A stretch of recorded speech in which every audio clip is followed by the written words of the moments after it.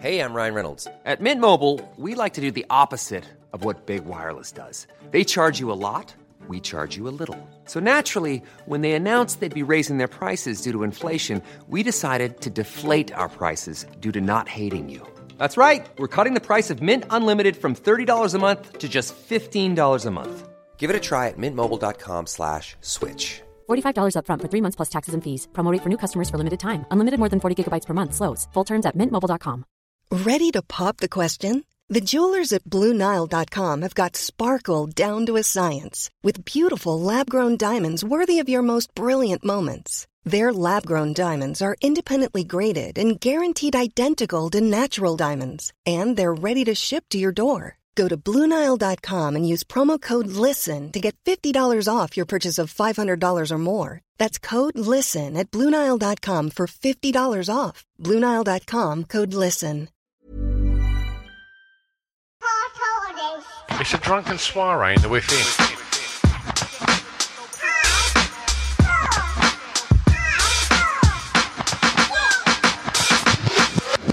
Chris and Stu present Hardcore Listing, the podcast. Hello and welcome to Hardcore Listing Podcast. I'm one half of your presenting duo. I'm Stu Whiffin, and sitting opposite me via the means of Zoom is... Greetings. It's Christopher William Glassam. All right. I'm spectacular. Really good, mate. Yep. Yeah. Putting on the pounds. Yeah. Do you know what? I've literally, as I sit down now, I'm seeing like less and less of my legs when I'm sitting in this chair. It feels like the belly's just kind of, it's like, it feels a bit sort of swollen and hard, and it's like my belly, and it's like, and I don't know why it is. I'm not necessarily eating what, but it is.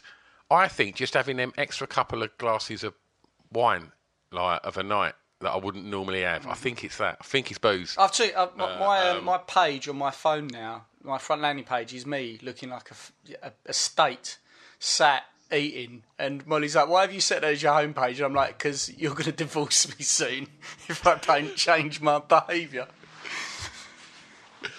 Well, before we do anything else, we should say that we've got a guest tonight. Yes. And the last time we hung out with today's guest, we was all quite drunk with James and with Pip. Oh yeah. So, hello, Ed Gamble. You all right? Hello, yeah, very good. I am in a better state than I was last time I saw both of you. How was you the next day?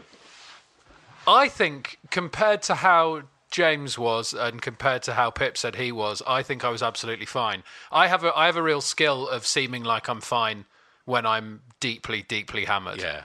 And I'd hit like proper red wine drunk when we were recording the Drunkcast. So because I think I'd planned on getting tipsy to mid pissed. I thought I'd do. Yeah. I'd do a bottle of wine and I'd be happy with that. And then I'd done the bottle and we were only about an hour in, so I opened another bottle and did 2 bottles of wine. So I was like deep wading through the ravine of shit-faced by the time we finished. But I think Pip threw up straight afterwards, and James had a horrible night. Yeah, I think. Pip doesn't drink a lot, and he's had a few nightmares that have involved. I think one drunk cast, which was a Christmas special. He was sick about 7 times as we were driving home, and his mum was giving us a lift home. His mum was driving us as well. And he had to pull over and have... Yeah. To say he wasn't driving. Right. Yeah, that time. And then he had to pull over and have an emergency poo in a cricket ground, wasn't it? Or something like that. In a cricket club, so when he's committed to it, I respect him for that. Yeah. I mean, we should clarify, not in the toilets of the cricket club, in on the pitch. Just on the crease, is it? He went, right, the crease, yeah. Better to get it on the crease than on your own crease, I suppose. That's the... Well, you mentioned a very unique top 5 on the Drunkcast, and so we was quick to jump on you to get you on here to do that. So do you want to introduce the top 5 you're going to do, Ed? Sure. I mean, I obviously only vaguely remembered this the next morning, and then Chris immediately texted me to say, "Is that something you want to come on and do?" And I was sort of like, I guess. Because it's not, I don't think it's necessarily within my personality or brand, but I have come up with them fairly quickly. So I woke up the next morning after the Drunkcast, and I went onto my phone, and I went to Google something on my phone, and the page I had open was... a a Google search for Samantha Janus naked in the film Up and Under. Fuck! I've not listened back to the Drunk Cast, and now it's coming back. That conversation. Yeah. Oh my! So we were talking about that being a sort of like a pivotal moment in a lot of our lives, and I think one of us mentioned, it was probably me, that I should do top 5 nude scenes on your podcast. And I decided, by the way, I put rules on myself to discount the Up and Under scene. Oh, okay. Yeah, sure. Because I feel like we've already discussed it within the podcast universe. So I don't want to go through all that again, even though I can't remember what the fuck I said. It's had its airtime, and if people want to hear that, just go and check out the drunk cast over on Distraction Pieces. Yeah, or just Google it, because as I found, there are just some screenshots of it available on Google Images. Have you put any other restrictions on this, Ed, or is that the only sort of restriction on your top 5? Is there any rules around it? There's no other rules around it. That was the only restriction. Okay. I decided to actually go broader than the initial thought. So the initial thought is you go nude scenes for the ones that sexually titillated you. Oh, okay. But I've decided to broaden it out to they're not necessarily all sexually titillating. One of them's just funny, and also a lot of them. I mean, most of them are from a particular time in my life. It's that sort of sexual awakening time. Of course. If you see them at a specific moment in your life, that's when they really, I mean this, burn themselves onto your memory. They hit home. When we said we'd do this, after we did the Drunk Cast, and I mentioned one, and then after we spoke about it the next day, and I tried to get you when you might have still been drunk, Ed, to come on, basically. And and then I thought, nude scenes. And then the first 3 I picked, I thought they'd be titillating. The first 3 I picked, I realised all involved prosthetics, or they weren't real. I was like, that's strange that I went straight to just weird shit. So I might drop a few in at some point. Okay. So that's immediately you saying that has reminded me of one that I definitely should have picked but didn't. You can. But if you're going to discuss it, that's fine. You can throw some honourable mentions in, Ed. Yeah, great. Also, no porn. That was my other rule. Yep. Okay. Commercially available, above the counter. We don't want you spoiling the ending of the Pornhub series, Ed. Not everyone's watched it. No, exactly. All right, so Ed, are they in any order? Are they in 5 being, your least favourite and 1 being your favourite, or just 5 sort of? I've done that, but it's more that's the order I want to discuss them in, rather than that being any qualitative judgment on them. Wonderful. Yeah. So if are you ready to kick off? Number 5, mate. Number 5. Let's do it. I've picked this as my number 5 simply because, let's get it out of the way, I'm sure everyone thinks of it. I think certainly everyone of my age probably thinks of it. Everyone thinks of it when you think nude scenes in films, especially in a film where you don't necessarily expect it, and it certainly doesn't need it. It's Kate Winslet in Titanic. Pay me like one of your French girls. If I knew, when I was a youngster, I couldn't be bothered to watch it. The idea of 3 hours of a movie... Don't ever do that voice again, by the way, Chris. I avoided it. And then only recently, about 6 months ago, I watched it. And if I knew Kate Winslet was naked in it, I'd have watched it 20 years ago. It was like, I remember, I saw it in the cinema with my mum and my best friend. We went to the cinema and it was simultaneously a reward and a punishment all at once. Because I didn't want to go and see that film. It's certainly not my sort of film. And then when that happened, I was like, I cannot believe my luck that Kate Winslet is naked in this film. And then also, I remembered I was sat next to my mum. I was like, this is the worst day of my life. Such a double-edged sword. It really is. Wasn't we discussing this the other day, Stu, about when you end up watching, something comes on the telly that's a bit naughty and you're with your parents and it's just the most uncomfortable sort of thing to have to go through?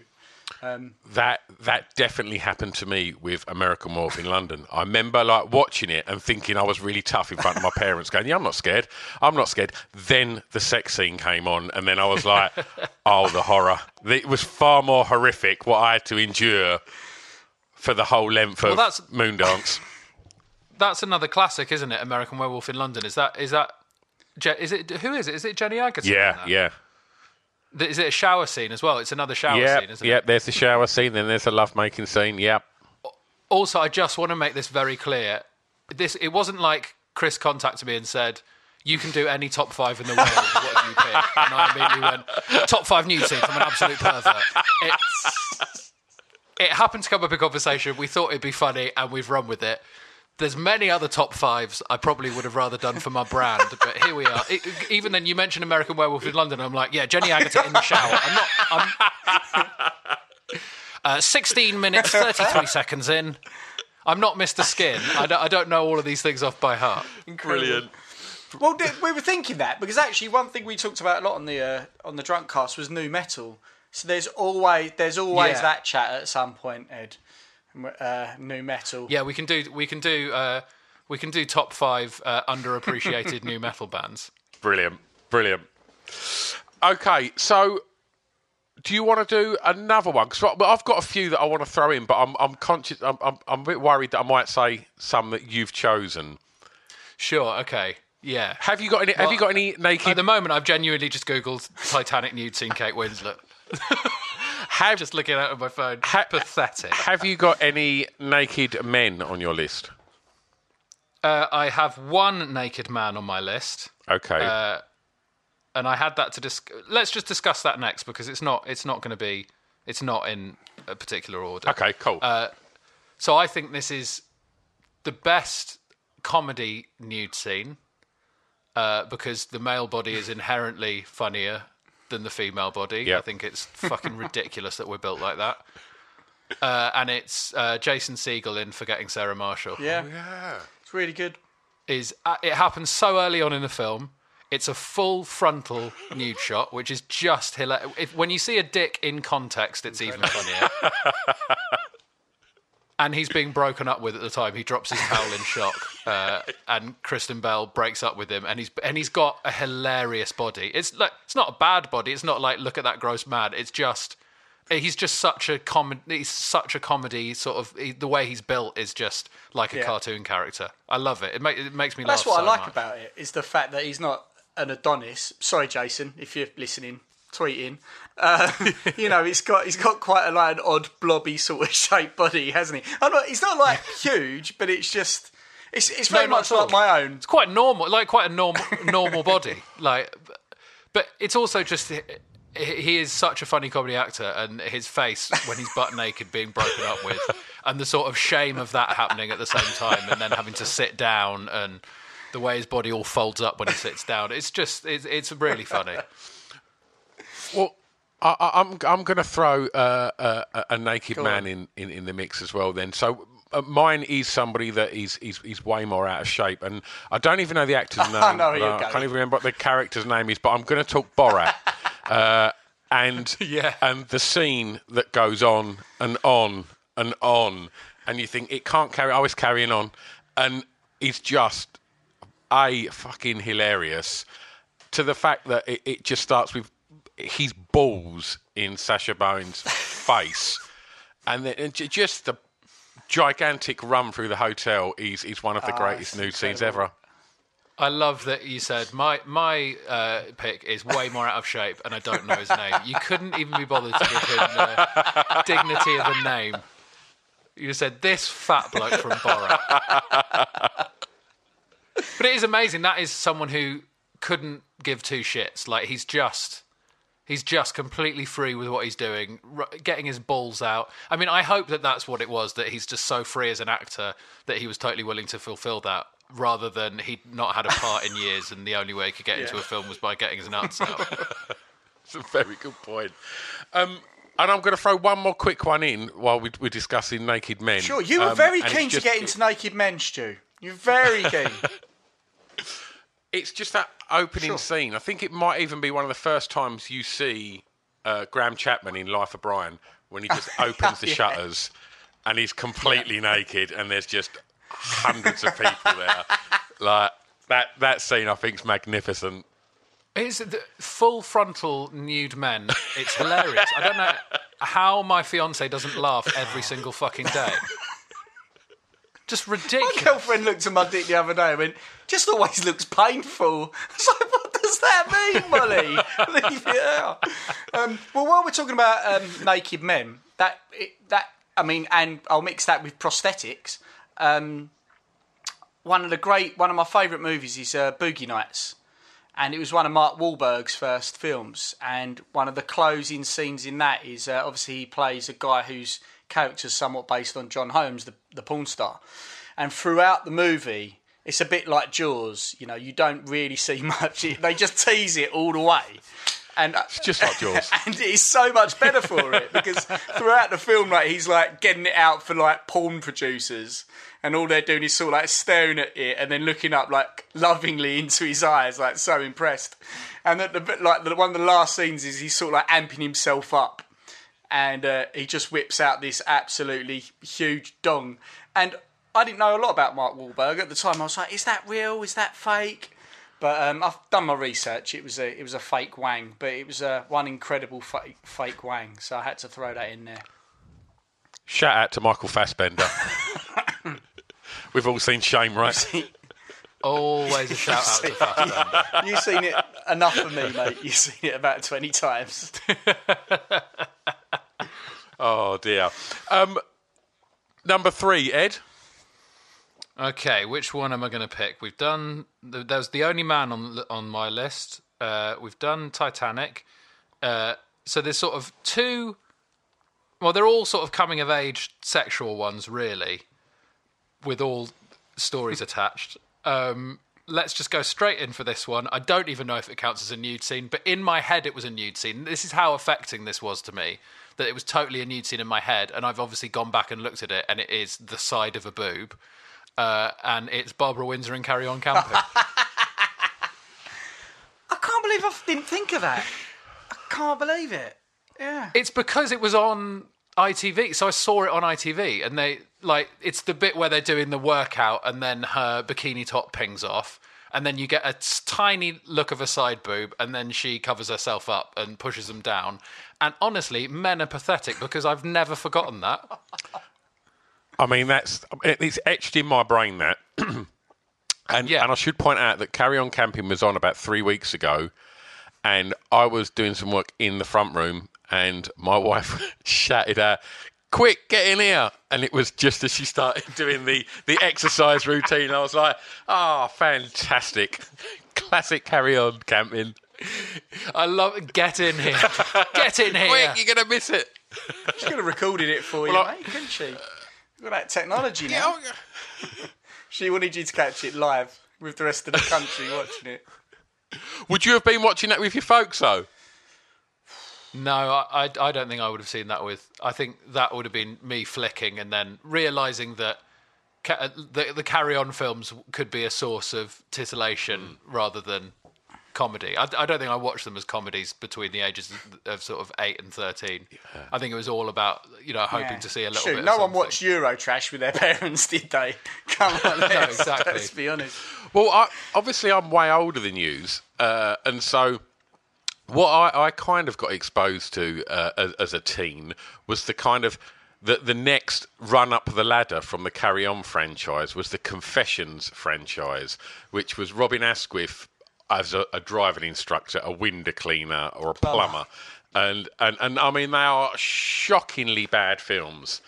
But as a young teen, it was like, there's gonna be some boobs in this. I'm gonna watch. See, this is even sadder, but I've never seen a Confessions of film, but I remember standing in Blockbuster looking at the back of the video case. I used to go and seek them out and then go and look at the back of the video case, because they'd show quite a lot on those as well. Distinctly remember, I think it's Window Cleaner, where on the back of the video case, one of the screenshots is of she's straddling him. And I was like, yeah. Raunchy. Fucking hell, Ed. That's very good memory. How we're desensitised to that now. You'll probably see that, Ed, and be like, that's absolutely... Yeah, exactly. But as a kid, go looking at the back case and once just a week, committing it to memory. Yeah. Exactly. Just running, shutting my eyes and running home, just trying to keep it in there. But that was definitely a thing, as a child of the the 80s, going to the video shop and kind of, and not just looking at the top shelf, just thinking, wow, like who gets them? Like who hires them out? Who's brave enough? Because obviously I was too young. But, and it wasn't just that, it was the horror films as well. You wanted to kind of look at the back covers of the horrors as well. But yeah, them kind of top shelf ones, it was like, I don't think I ever saw anybody get one of them out from a video shop. No. Just everyone looking at the case. Yeah, it really was. Is it? Yeah, I don't know. Do they come in at a certain hour when they know? Is it really like last minute closing time? All the shifty people come in, and I don't know. I think there'd actually be a business in you don't even have to make the film. You just rent out the cases. You just make up a film, just put some sort of saucy pictures on the back of it, and men would pay sort of £5 to have it for the weekend. The only time I ever got in a really embarrassing situation in a video shop was the one literally around the corner to me, where I used to sort of regularly rent out videos to the point where, the woman in her probably 60s that worked in there knew my name, and we would have like a kind of an exchange of words as we would like do the transaction and stuff. And then when they made the Howard Stern film, Private Parts, I went in there and rented it out. And she was also chatting to another woman in there. And I went, there you go. And she went, oh, what you got? Private Parts? And the other woman looked at me like I was a pervert. And I was like, no, it's about a DJ. And now you just think, what's the point? I'm not getting out of this hole. I've just got to take it on the chin. Yeah, Private Parts. But also shout out to a scene in Private Parts, the speaker scene where he makes a woman come through the speaker. Yep. That's another one that could have made the list. I know. Yeah, it's literally doing what you just done there, Chris, on a microphone. Oh, that was it. Have you got any you want to throw in there, Chris? Well, we said about uncomfortable watching and renting things, so I'll throw this one in. It's not even me. This is a good mate of mine, Mark. He had hired a tough movie to watch. Great movie, Irreversible, Gaspar Noé. And the very first scene in that is following a man trying to avenge something that you don't really understand, and he's going through a fetish club called Anus. And basically my mate rented that, sat at home and started watching it when his stepdad walked in. And his stepdad was very just a man's man and very 80s. And he was like, what are you watching? And Mark said, I don't know, I've just put it on, I heard it's quite good. And then he had to proceed to watch the opening scene, which involves fisting. One man fisting another guy. And Mark was like, his stepdad just got up and walked out. And Mark was like, what does he think I am? I don't just hire these crazy films. So, yeah. I mean, I felt pretty uncomfortable watching a Carry On around my folks. A Gaspar Noé film, it just doesn't happen, does it? You wouldn't go there. The first one he'd watch. I think by the time he tried to watch any others, he was like, absolutely not going to be putting on Climax with my parents, basically. Another one. Let me have a think. I couldn't stop listing. Have you got any more prosthetic ones or? Yeah, I do. Because I hadn't considered that, and then the ultimate. It has popped up. The ultimate prosthetics nude scene for me is Total Recall. Amazing. That's where you was going, wasn't it, Chris? It's one of the other 5 prosthetics I got, but that's the first one that I thought of when you said that. Went straight to that. Yeah, that is it. I mean that film. I think I saw that relatively young, maybe 14 or 15. I found it hilarious then. I couldn't. It wasn't sexual. Me viewing that. It's the three-breasted woman is absolutely hilarious. It's a stroke of genius. It's a great film anyway. I love that film. I think it's a masterpiece. But that, as a talking point, is great. It's amazing. Isn't it? And the guy's line, I think the guy's response when the woman bears all, and the guy's response is, makes me wish I had 3 hands. And he's like, that's a great 80s one-liner, that is. It's so 80s. It's so 80s in just like its understanding and handling of sexual politics. The sort of smart one-liner, it makes me wish I had 3 hands. Fucking brilliant. Yeah, that. I went straight to that one, and then I did think, what am I doing? There's plenty of other normal nude scenes, but like you say, I think like when you're young, as if a woman with 3 breasts isn't gonna. You're not gonna forget seeing a 3-breasted woman, are you? Ever?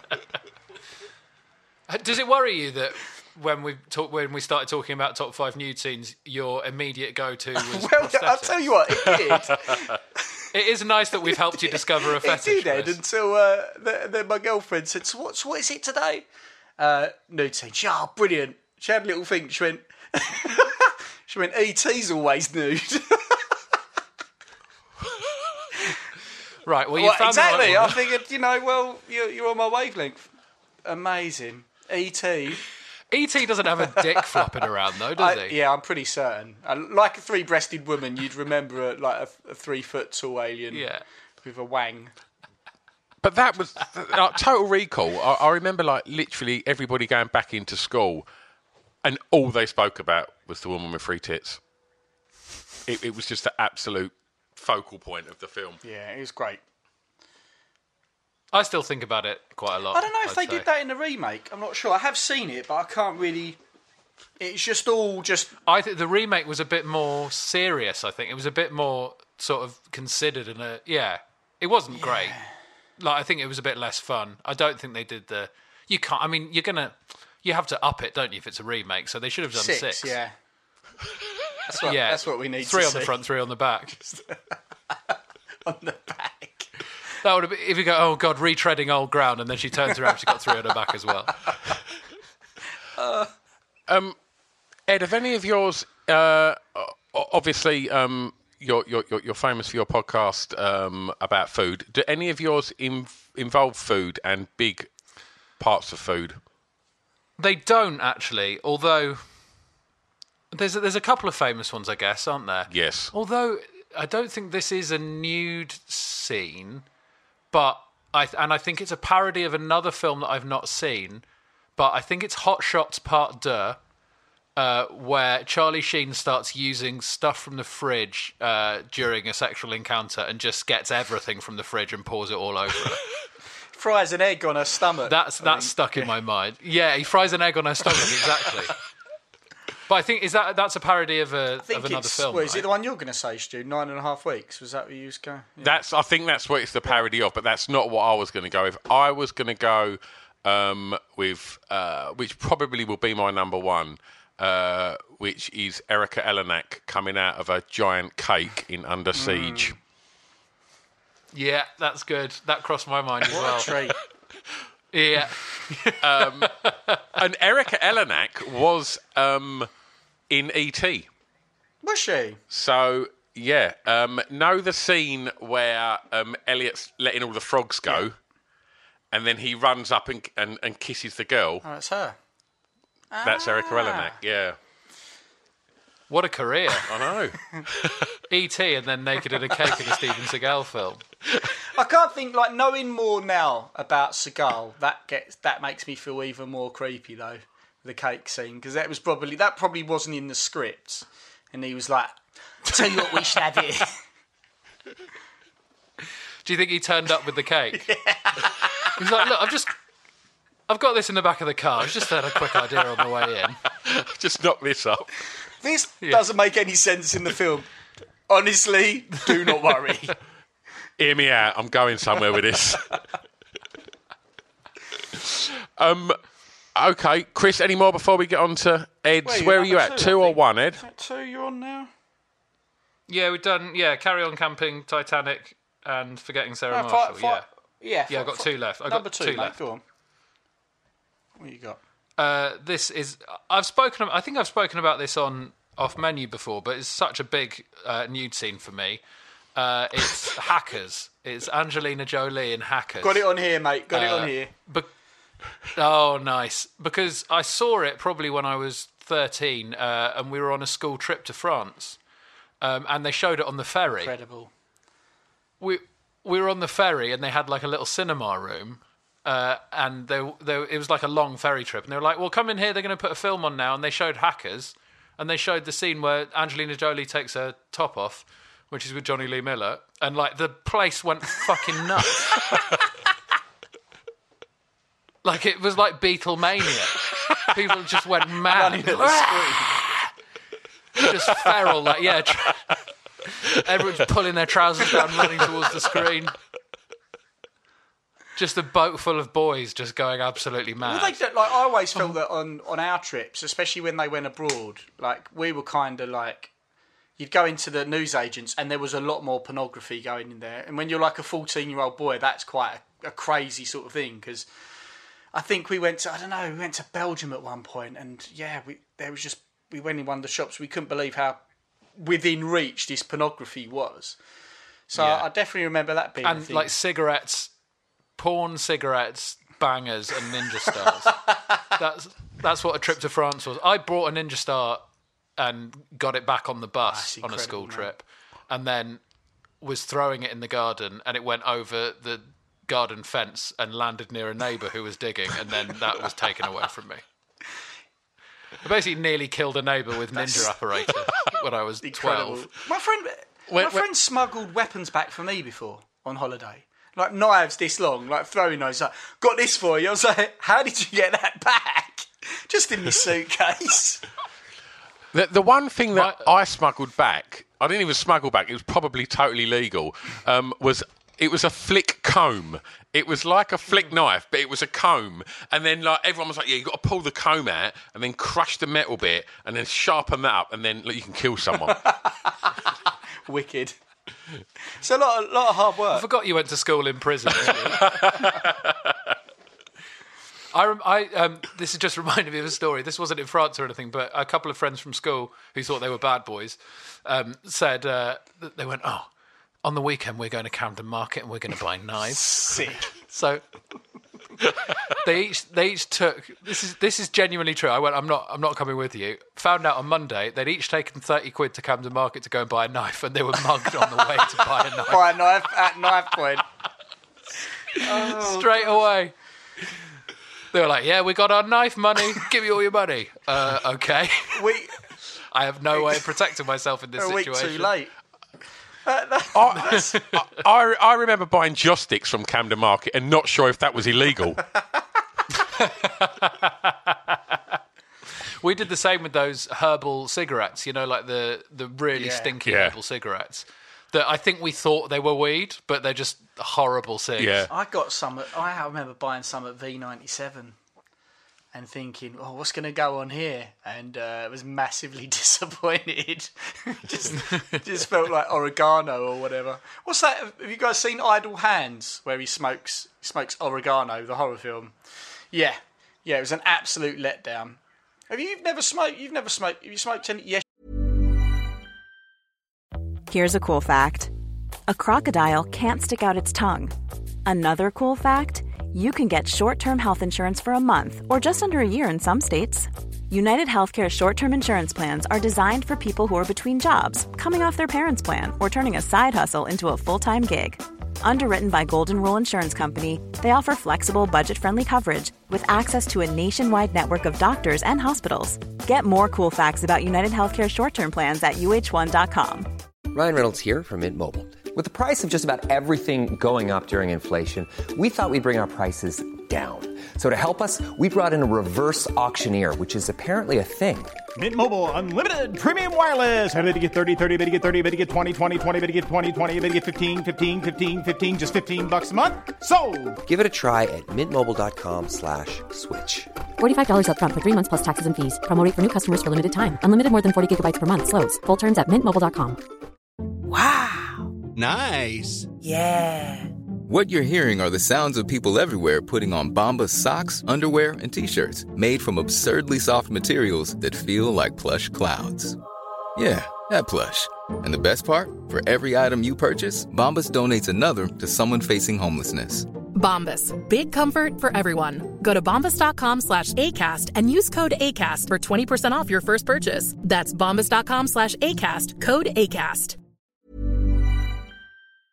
You have, Stu. Have you smoked any sort of like weed substitute before, or is it just your friends who used to smoke their chemistry sets? Yeah, he smoked the chemistry set, but that really messed him up.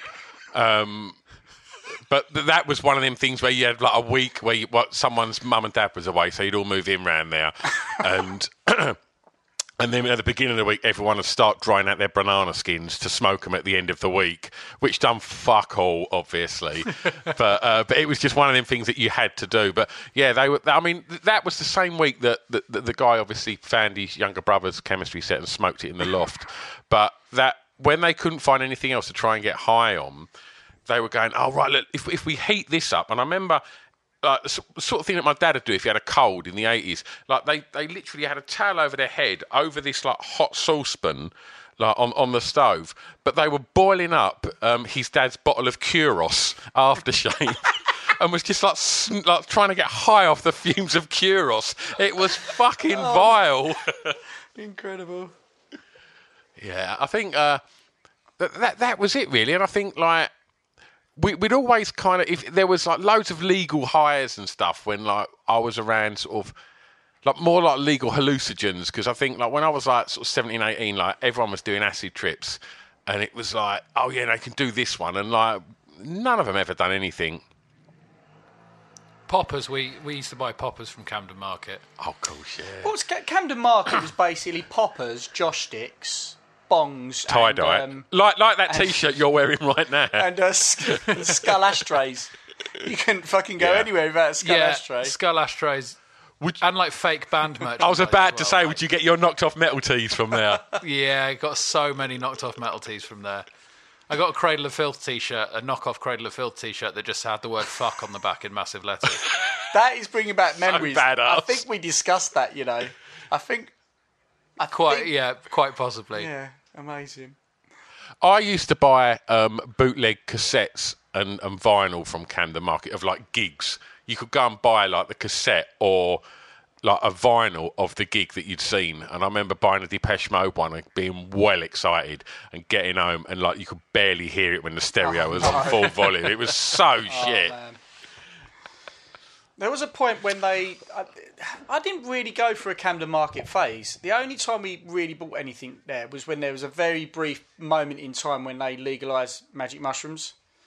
And then we went to a Doors gig and we all had mushrooms and it was the best time ever. But I kind of missed the sort of like... Sorry, was this in the 60s? You saw the Doors? Yeah, I was going to say, you are much older than I thought you were.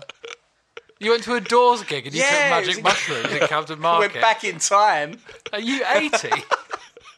We just travelled through time. It was obviously Jim Morrison wasn't there, and it was I can't remember who. Oh, was that the when Ian Astbury from the Cult fronted them? Yeah, it was bloody good. But that's it. That's my Camden Market purchases. I was quite chuffed with that one. Got no moody gear. My friend tried to buy weed from Camden Market. We were staying at his dad's flat, and he was like, "Oh, I'm gonna go and get some weed." And we were quite impressed. And he came back. He went, "Yeah, bought some hash, bought some weed." We were like, "Great." And he was like, "Let's unwrap it." And at no point did he suspect that anything wrong was afoot when he'd bought weed in a small black plastic bag and hash wrapped in tinfoil. And he unwrapped it, and the weed was screwed up newspaper, and the hash was a little block of wood. Oh, God. Oh. We laughed at him for a full hour. He'd spent 40 quid on newspaper and a tiny block of wood. Oh, man. Oh. There was a mate of mine called Dean, and there was there was a rumour that there was this guy that you could go and buy weed off at this like burger van near where we lived, and he was like, yeah, he's always like parked up near the burger van, and we sort of lived about a mile from it. And we was like, Dean, like, because he was the only like one of us that like had like a motorbike. He had like a really shit sort of scooter. And we was like, go up the burger van and see if like that fella's there and like get a 16th. and I remember he sort of just drove up there. This before mobile phones, and then like ages later he come back, and I was like, was he there? He was like, yeah. I said, like, what happened? He said, oh well, he took my money, and as he walked back to his car, he got in the car, drove off, and his other mate had fucked off on my moped as well. He just got double stitched up, had his moped stolen, and took his money. Oh shit! Should we do the top spot? Let's do numero uno. It's quite obscure, my number one, I think. But so this is a film that I saw on a plane. I was on and this is another school trip story. we were on a plane, and it was back when.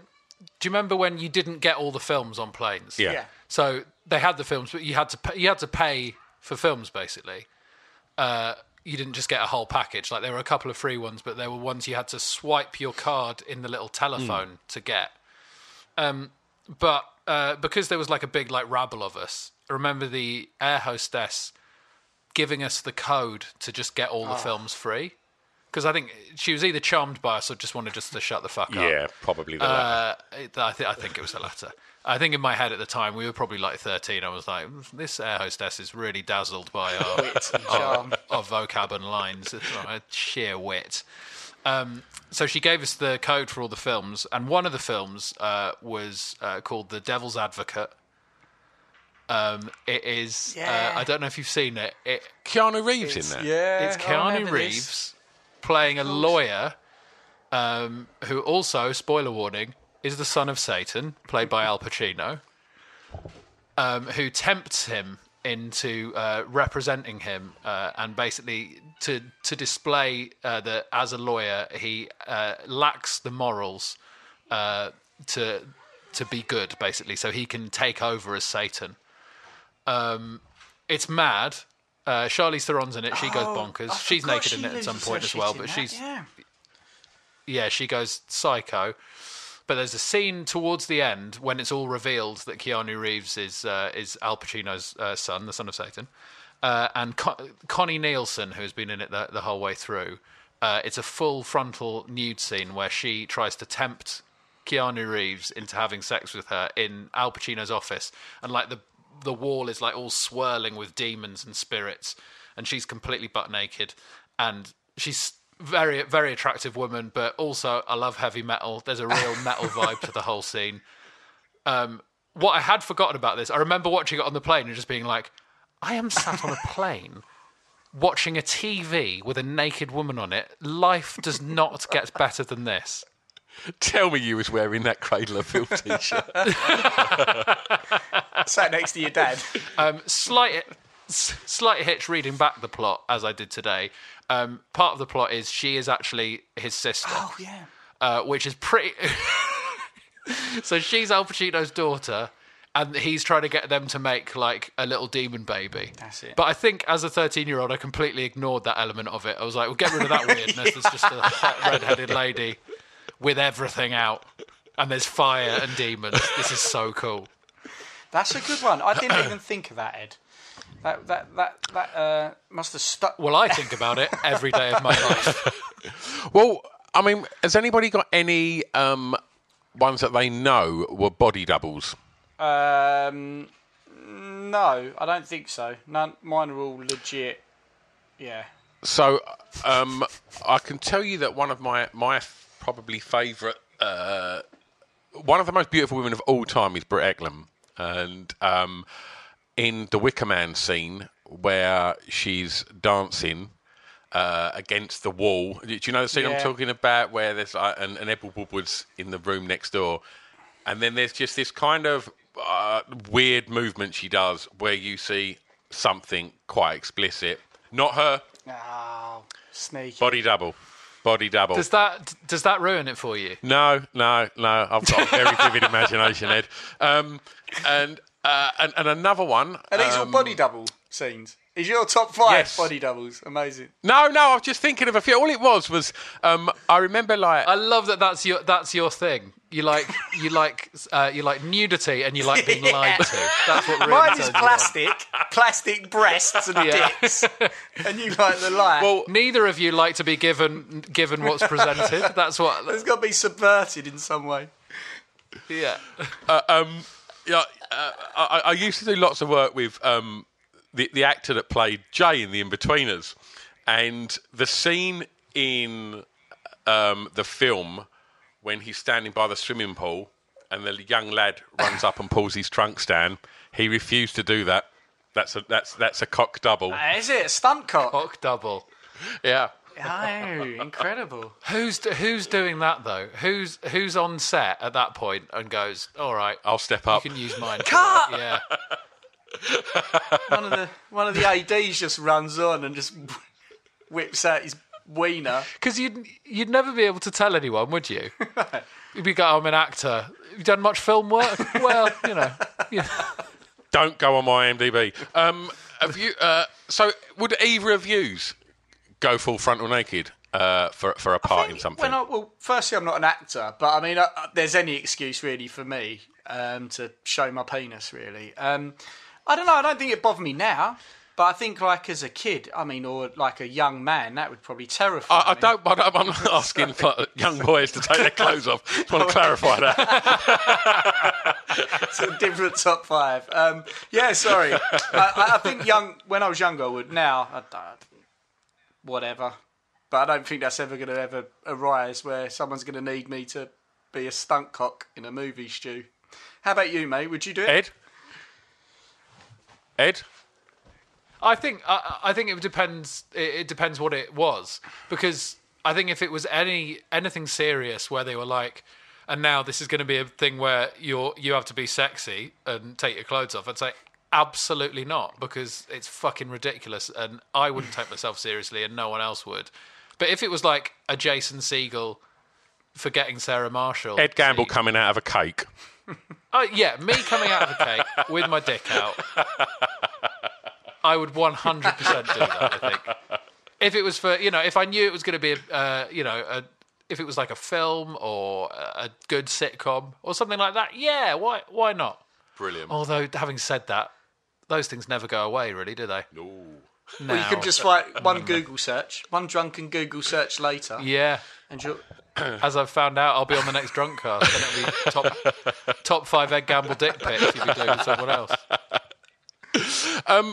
Well, before we start to wrap things up, Ed, I want to talk about your new podcast because, as we discussed on the Drunk Cast, we're all huge music fans, and you've took that love of music to your new podcast.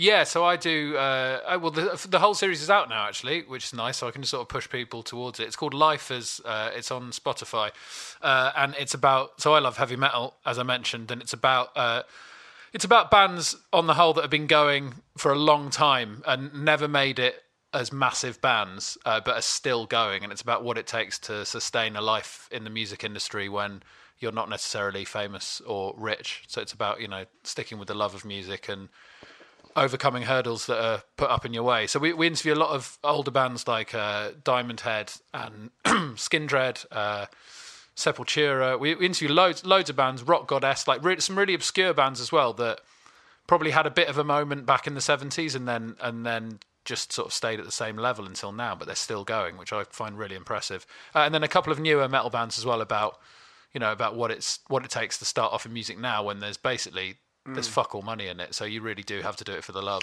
But it does strike me though. It's like I can't even remember if we spoke about this on the Drunk Cast, but when James done Off the Beaten Track, we was talking about kind of tribes in music and the fact that in the early 90s there were so many different kind of genres of music and then sub-genres of alternative music and all of them had quite specific dress codes and such, and that's all disappeared apart from metal. Metal is still like it's never going to go, is it? It's like that kind of metal imagery is so solid.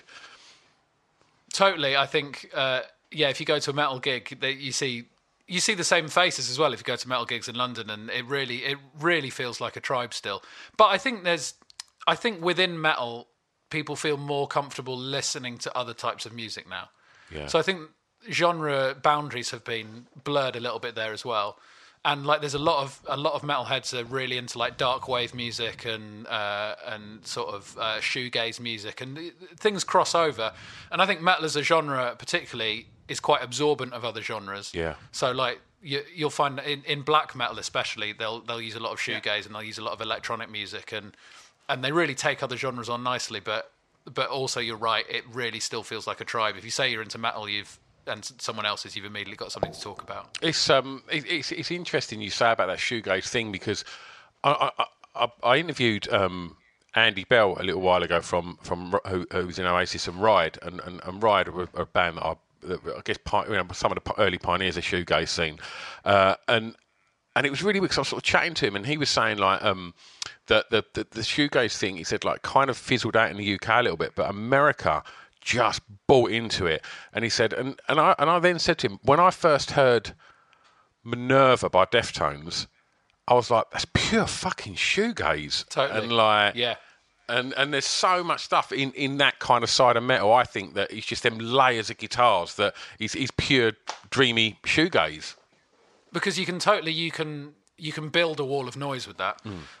And, you know, it sounds melodic and it sounds pretty and sparkly, but also it can be fucking loud. Yeah. And I think that's what metal bands look for, is just new ways of being extremely loud. There's a black metal band called Death Heaven who are, like, considered, you know, pretty pioneering in terms of what they do. So there's a lot of black metal. It's a horrible wall of noise, but it's also shoegaze guitars. They're well worth checking out if that's the sort of thing you're into. Yeah. But the vocals are often people's biggest sticking point with metal. So that's like screech black metal vocals. So it's like, like a fucking horrible. Yeah. And that's it, because most people seem to say, I like the guitars, but oh no, I couldn't understand what that man was saying. Did you always like the screaming?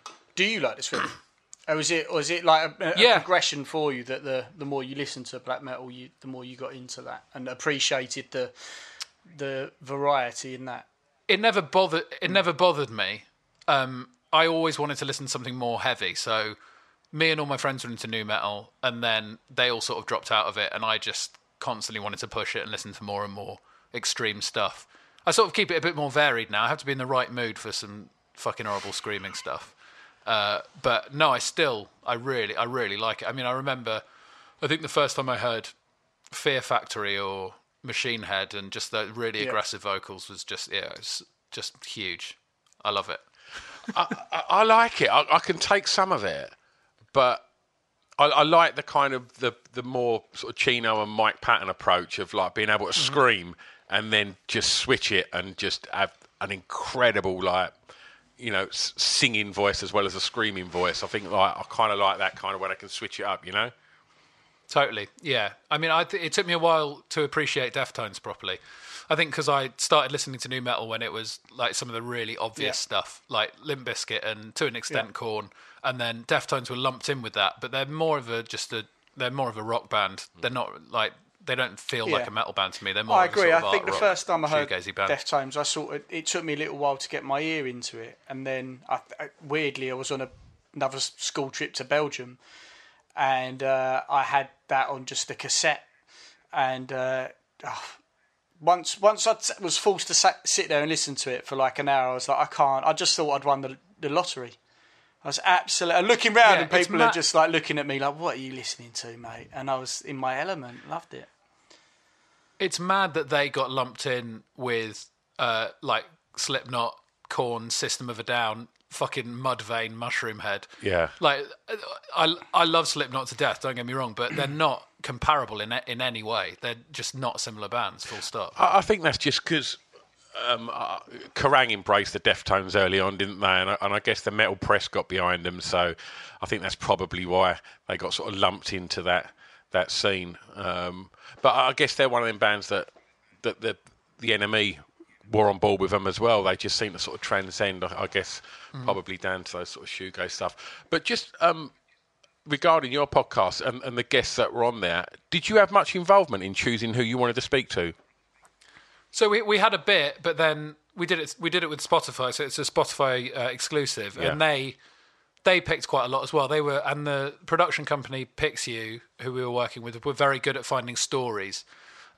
So we tried to dig around and find people with incredible stories. So there were a couple of bands I'd not even heard of, to be honest.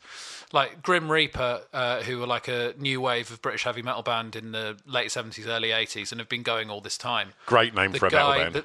It's so perfect, isn't it? And the lead singer is called Steve Grimlett, so it all works out perfectly. How many metal bands have searched Google and gone, Grim Reaper, and then been like, fuck's sake!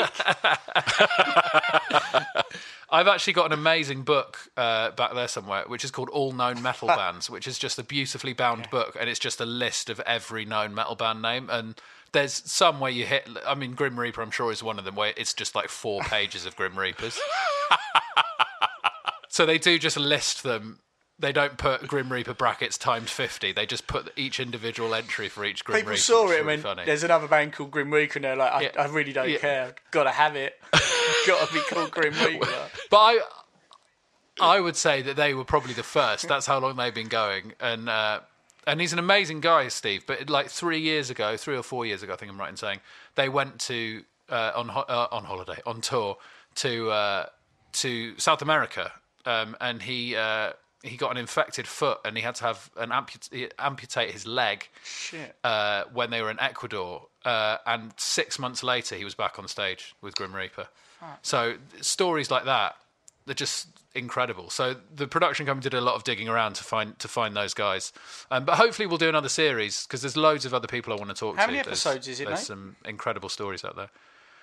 It's 8, I think. I think I'm right in saying. So we spoke to Danny Filth from Cradle of Filth, which was fun. I got to tell my T-shirt story. And they're great as well, because they had so much controversy back in the 90s, because they had another T-shirt which was official merch that had Jesus as a cunt written on the back. Yeah, of course. And someone got arrested for wearing it. So we talked to him about that. And then the 8th episode had to be recorded in lockdown, so I got to speak to metal stars across the globe, which was a lot of fun. So 8 episodes, and then fingers crossed another series. And once this is all over, lockdown, we might get to travel and meet some new people. Wonderful. And off menu, what's happening? Off menu's ticking along. I think we've still got 25 episodes recorded in the bank. Wow. So, yeah, it's very lucky the way things have worked out, because we always have because we'll record, if we're going to record, if we have time to get together, we'll try and do 3 or 4 in a day. And then we went to America for 2 weeks and I think we did 26 episodes in the States. Wow. So we're just releasing those slowly. So this series is about to be over, and then we've got enough for another series. But we're doing like live streamed ones as well. So it's all good. That is still going strong. Wonderful. Well, if it's all right with you, when we put this out, we'll take you and off menu and stuff in it on the socials. Yeah, for sure. Yeah, absolutely. We'll get it retweeted. Lovely. Ed, thanks so much for giving up your time tonight, mate. Oh, thanks for having me. Thanks for indulging me in my apparently completely grubby tendencies. The only thing I'm a bit disappointed in is we've got through an hour and no one's mentioned the nude scene in Howard the Duck.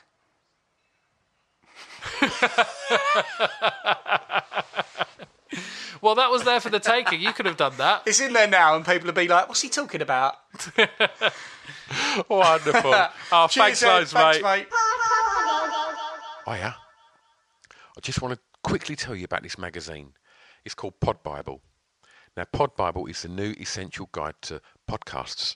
It's put together alongside Spotify and Acast, and it's a one-stop shop to tell you all about the podcasts you maybe know about, but definitely about a load of the podcasts that you probably don't know about that we think you should know about.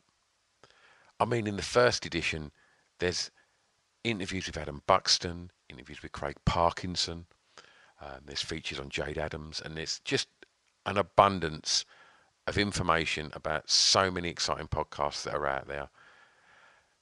Also, Spotify have given us these amazing little codes. So if you do get a print copy, you can just turn on your Spotify on your phone, scan the little code, and it just automatically opens up the podcast on your listening device. How good's that? If you haven't managed to get a print copy, then just go over to www.podbiblemag.com and read it online, because the digital version is all over there and it's all free. So every other month there'll be a new edition out. So go and have a look and support us on the social medias as well. podbiblemag.com.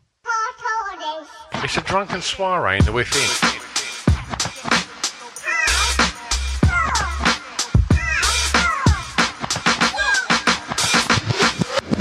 Chris and Stu present Hardcore Listing, the podcast. Hi, I'm Daniel, founder of Pretty Litter. Did you know cats tend to hide symptoms of sickness and pain? I learned this the hard way after losing my cat, Gingy. So I created Pretty Litter, a health monitoring litter that helps detect early signs of illness by changing colors, saving you money and potentially your cat's life. Pretty Litter is veterinarian developed, and it's the easiest way to keep tabs on your fur baby's health right at home. Go to prettylitter.com and use code ACAST for 20% off your first order and a free cat toy. Terms and conditions apply. See site for details. Hey, it's Paige DeSorbo from Giggly Squad. High quality fashion without the price tag. Say hello to Quince. I'm snagging high-end essentials like cozy cashmere sweaters, sleek leather jackets, fine jewelry, and so much more. With Quince being 50 to 80% less than similar brands. And they partner with factories that prioritize safe, ethical, and responsible manufacturing. I love that. Luxury quality within reach. Go to quince.com/style to get free shipping and 365-day returns on your next order. Quince.com/style. Hey, it's Paige DeSorbo from Giggly Squad. High quality fashion without the price tag. Say hello to Quince. I'm snagging high-end essentials like cozy cashmere sweaters, sleek leather jackets, fine jewelry, and so much more. With Quince being 50 to 80% less than similar brands.